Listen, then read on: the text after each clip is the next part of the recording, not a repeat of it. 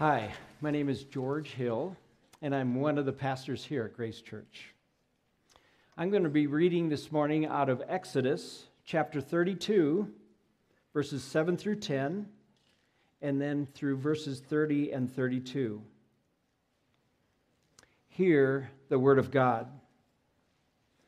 The Lord spoke to Moses, "Go down at once, for your people who you brought up from the land of Egypt have acted corruptly. They have quickly turned away from the way I commanded them. They have made for themselves an image of a calf. They have bowed down to it, sacrificed to it, and said, 'Israel, these are your gods who brought you up from the land of Egypt.' The Lord also said to Moses, 'I have seen this people, and they are indeed a stiff-necked people. Now leave me alone so that in my anger can burn against them and I can destroy them. Then I will make you into a great nation.' The following day Moses said to the people, 'You have committed a grave sin. Now I will go up to the Lord. Perhaps I will be able to atone for your sin.' So Moses returned to the Lord and said, 'Oh, these people have committed a grave sin. They have made a god of gold for themselves. Now if you would only forgive their sin, but if not, please erase me from the book you have written.'" This is the word of God. Thanks be to God. Let's pray. Lord Jesus, as we enter into this time of worship and hearing your words, I pray that they would penetrate our hearts. As we hear Pastor Matthew speak, I pray that the words that he chooses to say are your words. Father, that they would penetrate our hearts, that we would hear your words and that it would change our lives, that we would desire to honor you with our lives because we have heard your words for us. Father, I just pray today that we would experience you and your presence with us this morning. In Jesus' name, amen.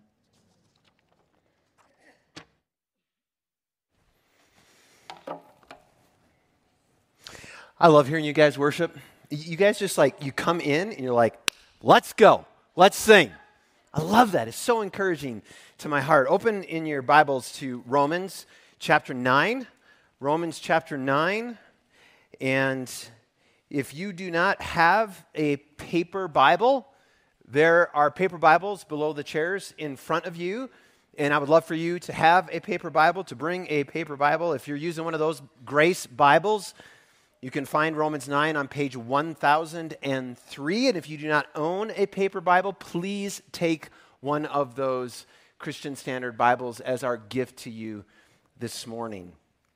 I also want you to just make sure that you're aware, when I was telling you about things that are going on, you should have received something when you walked in today. It says on one side, Pathways to Growth, that shows the 3 different pathways that we want to grow one step closer to Jesus.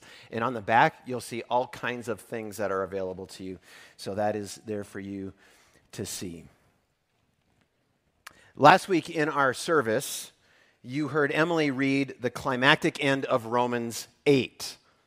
I say climactic because it is the culmination of what Paul had been arguing about since chapter 5, slowly building as he describes God's redemptive work in the world to create a new humanity for himself, right? That's what we saw. If you look in your service guide, you can see that one sentence that we tried to summarize the entire book of Romans, chapters 5 through 8, is God creating a new humanity. Rescuing people out of darkness, delivering them into the kingdom of his beloved Son, giving them life eternal and joy everlasting. So what do you think? Paul says there. Look at chapter 8, the end of chapter 8. What should we say to all of these things? With God on our side like this, how can we lose? If God didn't hesitate to put everything on the line for us, embracing our condition, exposing himself to the worst by sending his own Son, is there anything else that he wouldn't gladly and freely do for us? And who would dare tangle with God by messing with one of God's chosen?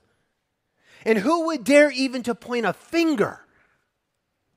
The one who died for us, who was raised to life for us, is in the presence of God this very moment, sticking up for us. Do you think anyone is going to be able to drive a wedge between us and Messiah's love for us? There is no way. Not trouble, not hard times, not hatred, not hunger, not homelessness, not bullying threats, not backstabbing, not even your own worst sins. None of this phases us because Jesus loves us. I am absolutely convinced that nothing living or dead, angelic or demonic, today or tomorrow, high or low, thinkable or unthinkable, absolutely nothing can get between us and God's love for us because of the way that Jesus, our Master, embraces us. The heading in the Christian Standard Bible says over that culmination of Paul's celebration of the work of God in Jesus, the heading says, "The believer's triumph." That's a good heading, isn't it? I mean, that's a pretty good description of triumph. But a triumph for whom? For everyone? And what does it mean when Paul says that nothing can get between God's love and sinners? Sinners like Paul, like us. I mean, if that's true, that nothing can get between us and God's love, then even as Paul celebrates, why is he at the exact same time that he's celebrating, why is he so very, very sad? Listen to his words in the Message, Romans 9. At the same time. In other words, at the same time that we can be so happy and celebrate the Messiah and all that he's done for us, you need to know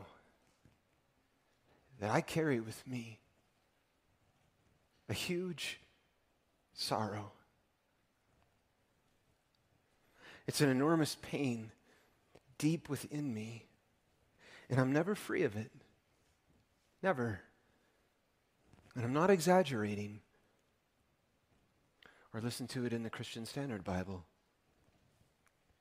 I speak the truth in the Messiah. I am not lying. My conscience testifies to me through the Holy Spirit that I have great sorrow and unceasing anguish in my heart.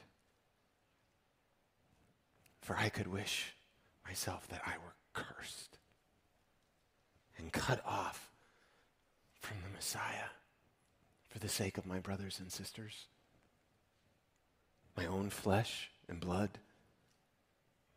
They are Israelites.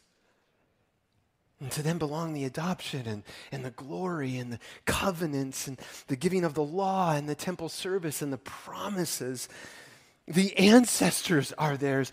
And from them, by physical descent, from them comes the very Messiah, who is God over all, praised forever. Amen.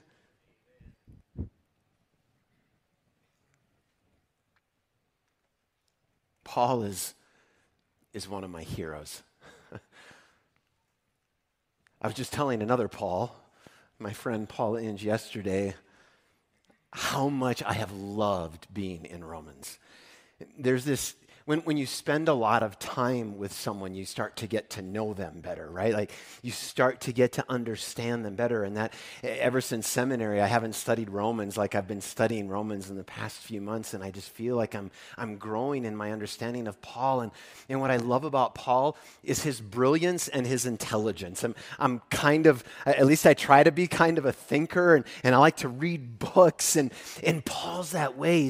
He's so sharp and so brilliant. And he gives such amazing, complex, layered, integral arguments that build upon one upon another. I love his knowledge and how he connects things. I love the lofty heights of the writings that he has given to us and the challenge of them. I love how they stimulate my mind and my thinking, and they get the juices flowing. I love how he describes and defends the faith through doctrinal depth and dialogue. And I love his boldness, his courage, his fierceness to defend that faith to Jew and Gentile alike, which often, right, like got him in a fair bit of trouble with Gentile and Jew, these Jews, these brothers and sisters according to the flesh. But you know what else I love about Paul in addition to all of that? I love his heart. He's like one of those hard toffees that's squishy in the middle. That's the way he is. His reason isn't cold, and his arguments are not detached. Paul loves deeply.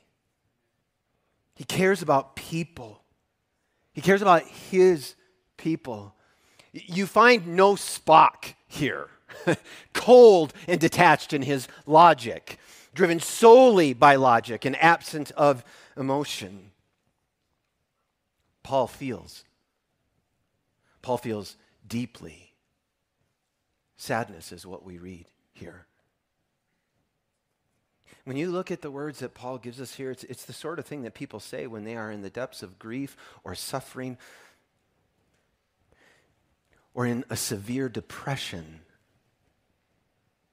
When you're in that state, everything that happens, every word that you hear, every sight that you see, it's colored by the fact that something has also gone desperately wrong. You can't forget about that for a moment. And I think we can relate to this, can't we? I know that you know. Because I know your stories. I know that you know what it's like to have someone you love, whom you deeply love, who is connected to you, who is maybe one of your family, one of you. For that person to be in some kind of danger or going through some kind of incredibly difficult situation. And it doesn't matter how good everything else can be going in your life. They are never far from your mind. I've often said, you're only as happy as your saddest kid.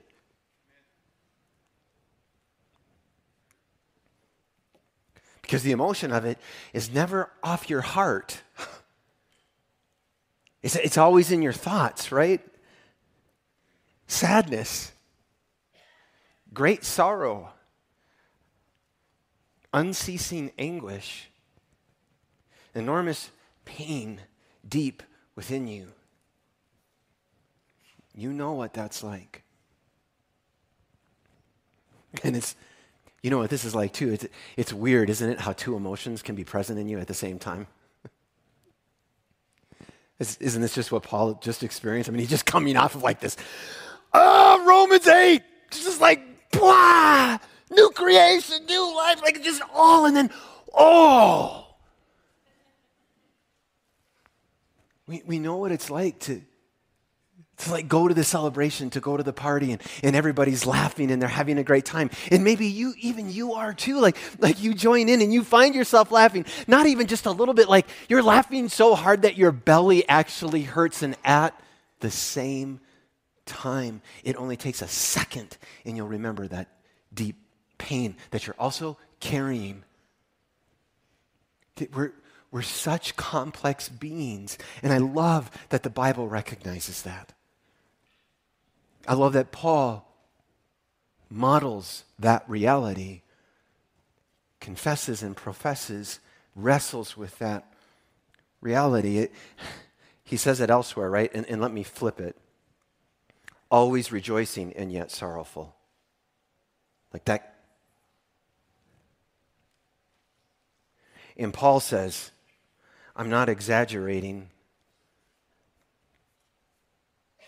Sometimes we can be so unkind to people, like in their desperation and grief, and we think like, well, come on, is it really that bad? He says, it is. I'm not exaggerating. He understands that some might say that to him. Paul, come on, aren't you a bit over the top here, bro? I mean, how can you go from what you've just said to what you're now saying? But there's no jesting or flippancy here from Paul. He's earnest. He swears it. I speak the truth. Look at it in your Bible. I speak the truth I'm speaking truth in the Messiah. I'm not lying. My conscience testifies to me through the Holy Spirit. In other words, Paul says these words, these truthful words that he has just said about his unceasing anguish and his great sorrow and the pain that's enormous deep inside of him.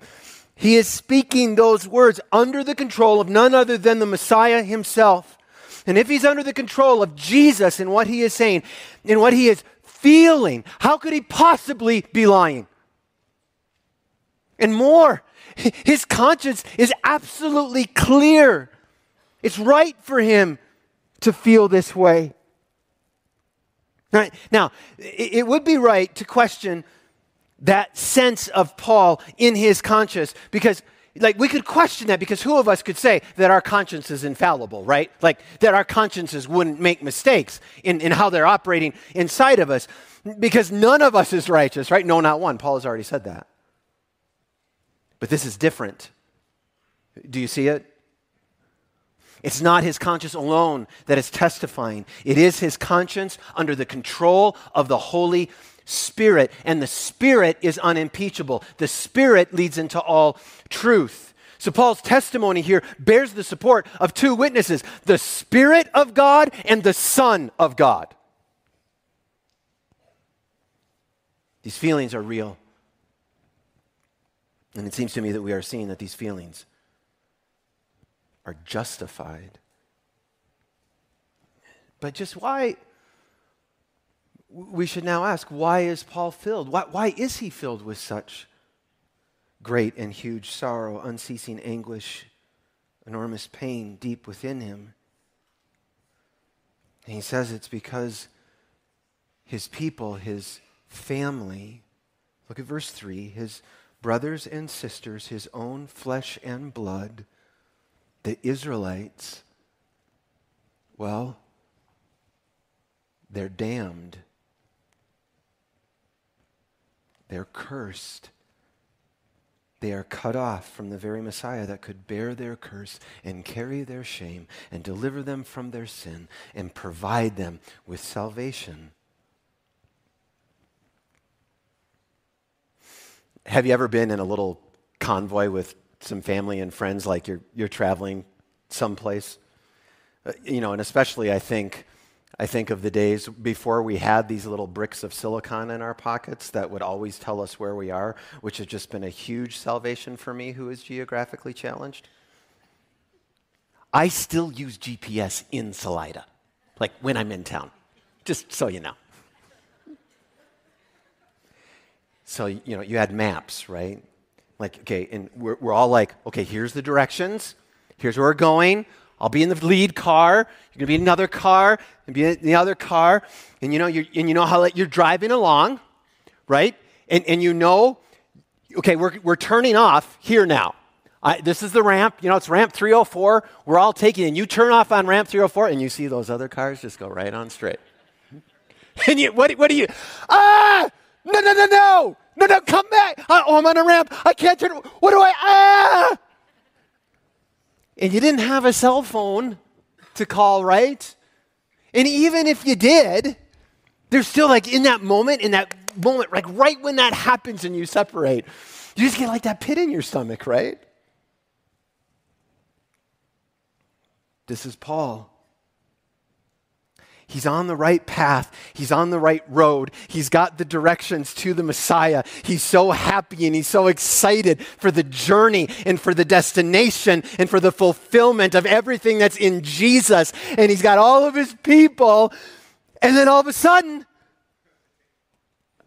they take a wrong turn. And he's watching in horror as his brothers and sisters, as kinsmen according to the flesh, they go the wrong way.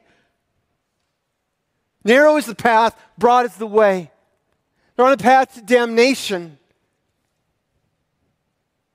And his anguish is so deep as a representative of the Messiah, as one given the mission to proclaim the good news of Jesus. His anguish is so deep, his sorrow so great, the pain within him so enormous that Paul is willing to entertain the unthinkable. Paul is willing to desire the impossible. You see, the same man who has reveled far beyond any of the other New Testament writers on the glories of being in the Messiah, of being joined to the Messiah, now says that he could wish that he himself was cut off from the Messiah. The same teacher who has just written that he is absolutely convinced that nothing living or dead, angelic or demonic, today or tomorrow, high or low, unthinkable or unthinkable, absolutely nothing can get between us and God's love because of the way that Jesus, our Master, has embraced us, now says that he himself wants to be cursed. He wants to join the damned. Why?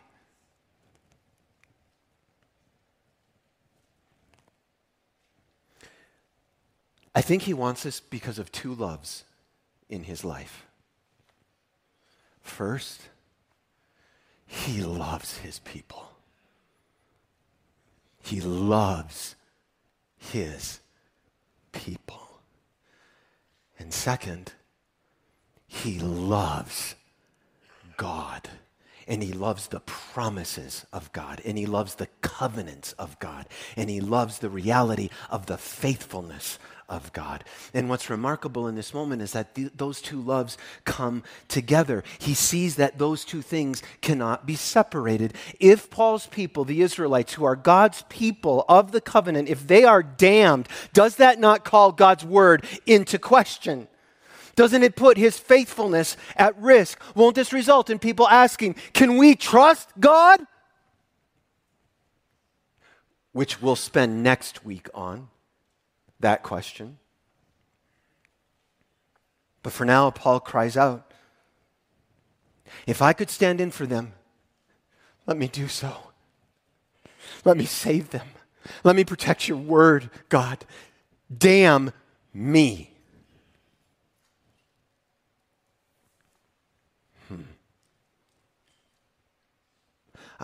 I don't think that what Paul is doing right there is an accident at all. I think Paul, while genuinely speaking, I don't think he's putting on a show. I don't think he's play acting. I think Paul is also deliberately replaying something that has happened before, something he remembers in the story of God because he knows the whole story of God and his dealings with his covenant people, the Israelites. You see, Paul is a Pharisee. He's an excellent Pharisee. He knows the scriptures. He's memorized them since he was a wee lad.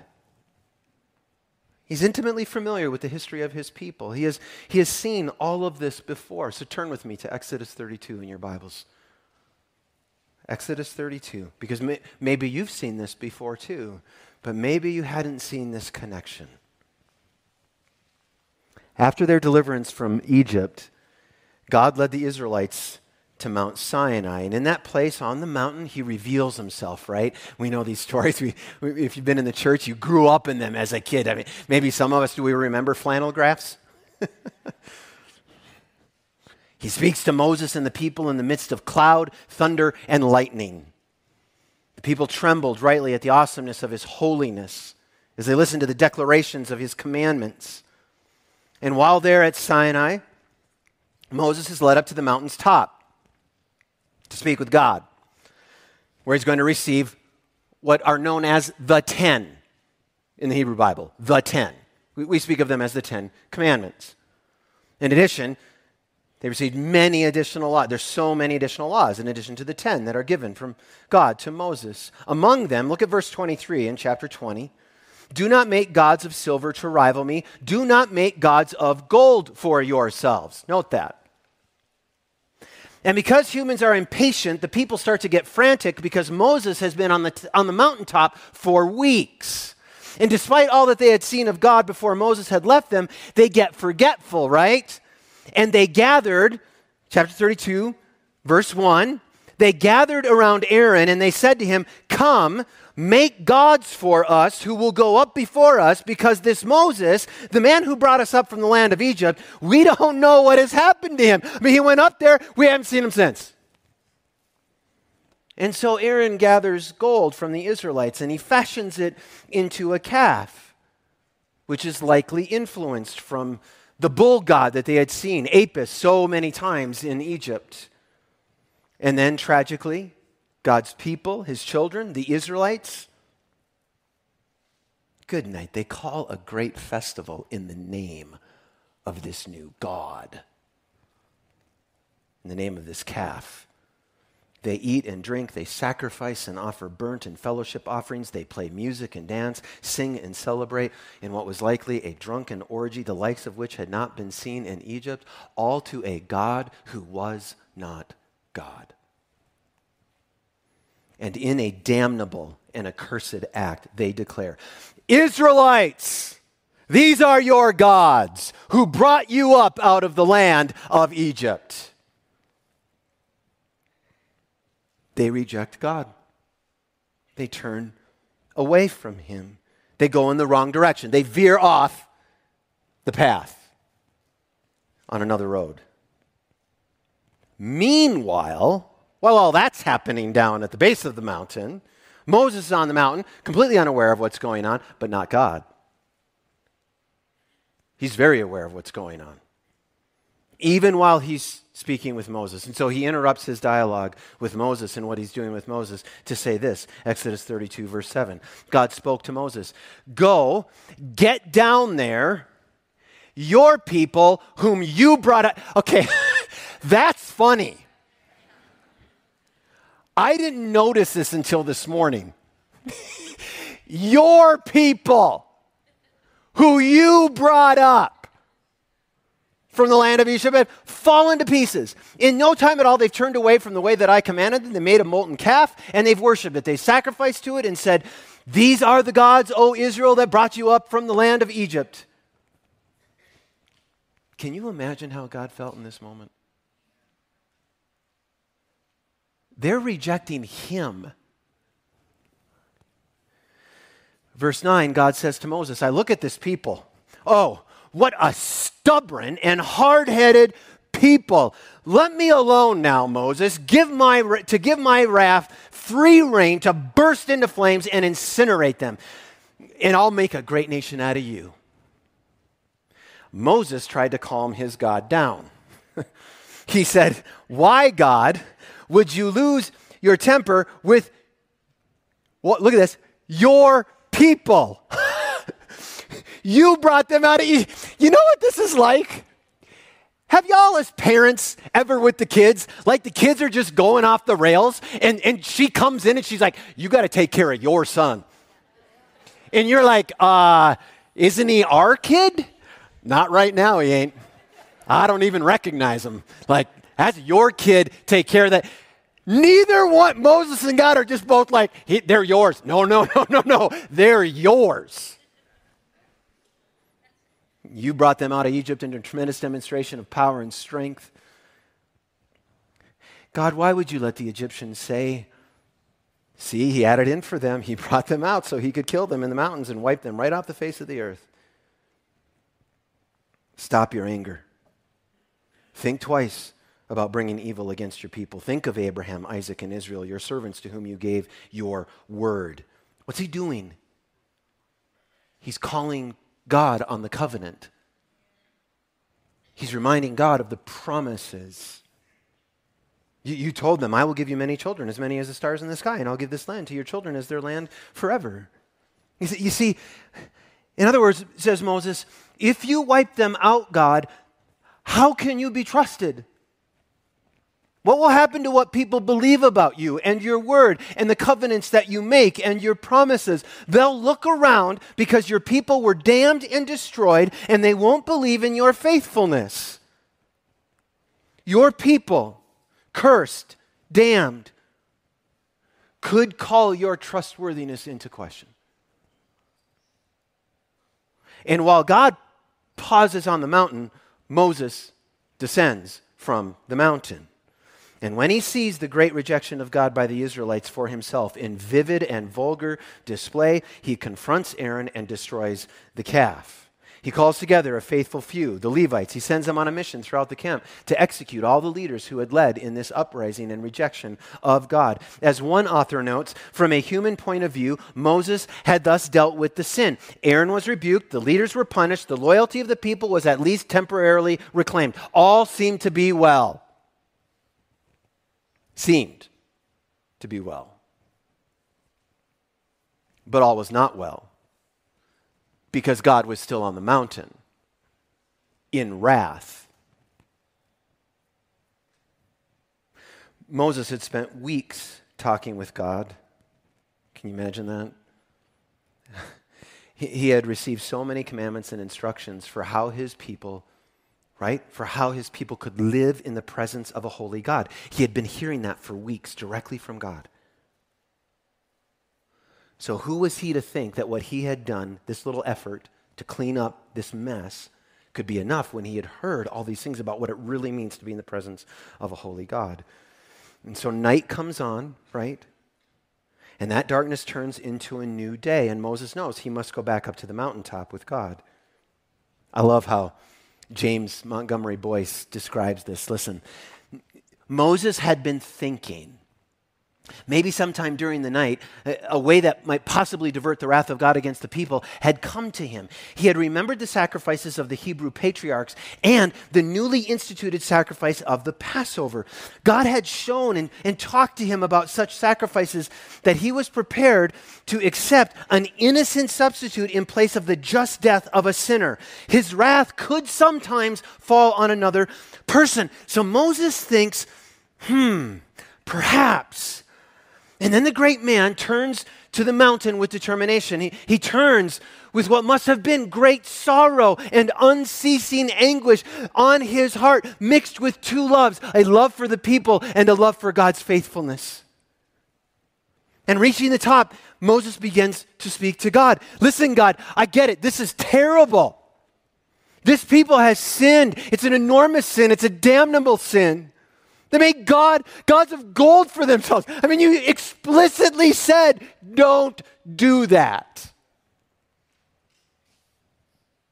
And Moses must have been in anguish as he talked with God.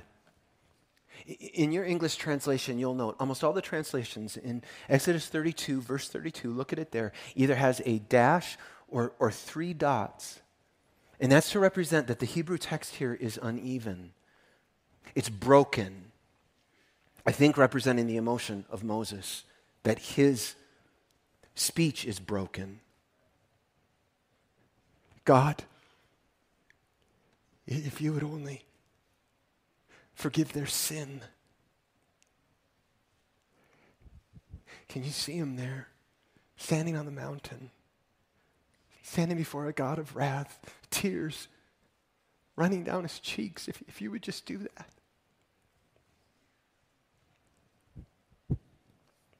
But if not, if you won't forgive them, then erase my name from the book that you have written. Blot me out.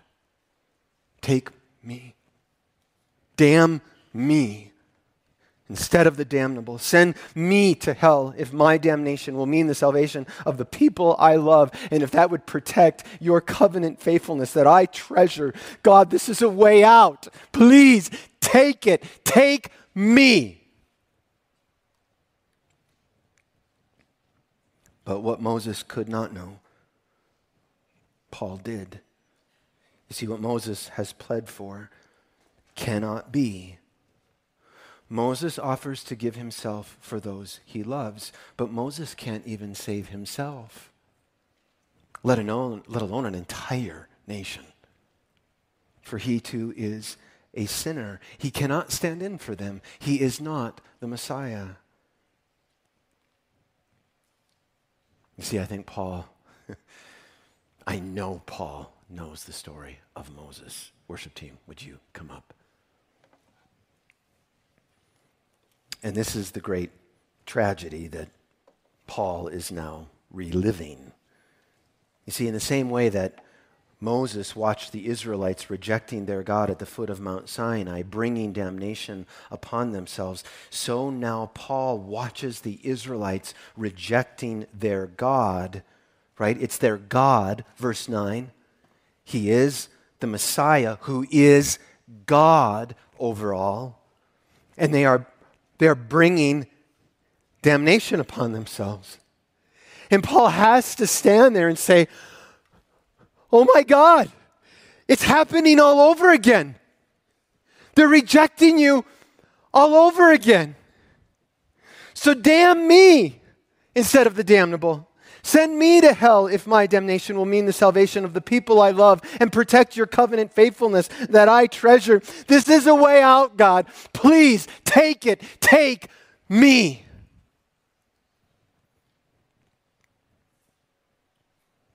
And yet, Paul knows that this cannot be. He knows that he cannot be a substitute for his people. He cannot die for them. But there is one who could and did. Paul had pondered this when he was writing to his friends in Galatia. The Messiah redeemed us from that self-defeating, cursed, damnable life by absorbing it completely into himself. Do you remember that the scripture says, cursed and damned is everyone who hangs on a tree? That is what happened when Jesus was nailed to the cross. He became a curse. He became the damned and at the same time dissolved the curse. Hallelujah. That is what this table is about, family. Jesus is a worthy substitute for us. Jesus stands in for the damned so that we might be delivered. And so the question is, there's only really one question left. Will you reject him? Will you reject him as the Israelites did? Or will you bow to him? Will you follow him? Your GPS coordinates locked in. Don't you wish you could do that with your phone? Like you bring up Apple Maps and it says search and you just type in Jesus. Bring me right to him. Or will you take another path, a way that leads to destruction and damnation? This is, for some of you this morning, this might be that crucial fork in the road. And it's my prayer right now, here in this room or on that live stream, that by the grace of God, because dead people don't make good decisions. Actually, they don't make any decisions. That he would bring you to life and you would see the beauty of Jesus and you would run to him and you would bow before him and you would say, I believe in you. Accept me and make me your own. And doing that, you could step into all the promises of God. All the faithfulness of God. Because all the promises of God are yes and amen in Jesus. So it's quite simple, really. Believe in Jesus. Seek to take one step to grow, one step closer to him. I feel a lot of times like Paul about you. I want this so badly for you. And then I realize I can't do it for you. I can't. Only God can. Only the Spirit can. And all you have to do is come. All you have to do is give up. Lay your deadly doing down at Jesus' feet. Rest in him alone. Gloriously complete.